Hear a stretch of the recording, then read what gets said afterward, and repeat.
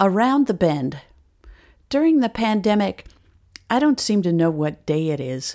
My regular work has become so entirely irregular that the foundation upon which my full catastrophe, as Zorba the Greek would call it, once balanced, now rests upon a teeter-totter whose lead-based paint flakes off its dried-out 2x6 and creaks on rusty hinges in a wind which is very strong today. Dried-out maple leaves fly by my window on unseasonably warm gusts, 35 to 40 knots out of the southwest. This is no sultry Nat King Cole autumn leaves kind of wind. C'est une chanson qui nous ressemble, but a blaster that makes the apples drop. The New York Times tells us that ions created by winds may prompt changes in emotional states, but I don't have a subscription. All of my free articles have been absorbed this month by the pandemic and the Pumpkinhead-in-Chief, so I have to trust the headline and make up the rest. In my line of work, which is admittedly irregular these irregular days, a New York Times headline is a fine foundation for reality.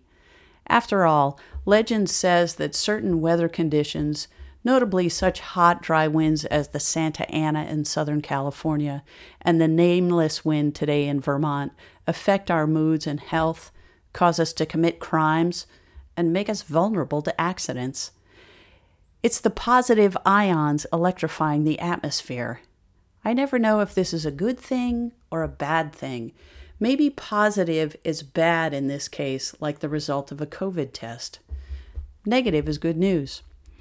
Given that the pandemic clock resembles Salvador Dali's wet time noodle dripping off a chair, and I don't know what day it is, and my sense of proportion has gone round the bend, I'm not all that surprised that my mood takes the course of dead leaves and unused playground equipment. The yogis would tell me I suffer from a first chakra imbalance, characterized by anxiety, fear, worry, overthinking, depression, emotional disconnection. The first chakra, Muladhara, is the chakra of stability, security, and our basic needs. It's the root. I imagine I'm not alone in my uprootedness, and that perhaps we are experiencing a global first chakra imbalance. Such thoughts weight the imbalance, making the teeter-totter teeter further. I look away before vertigo and notice a chickadee outside my window clinging tenaciously to the skinny outer limb of the ornamental cherry tree.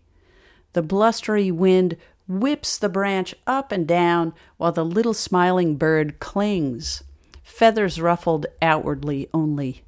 It looks like fun, like a ride at the fair at the end of summer where going round the bend is a good thing. I watch and wish this little optimistic bird had been there for Nat King Cole or Edith Piaf. Then that song would not have made so many of us cry about the way things used to be when we lived together. Nous vivions tous les deux ensemble. But the chickadee persists. Like Zorba, he knows that life is rich, that God changes his appearance every second. It's just a matter of recognizing his disguises, or ions, as the case may be.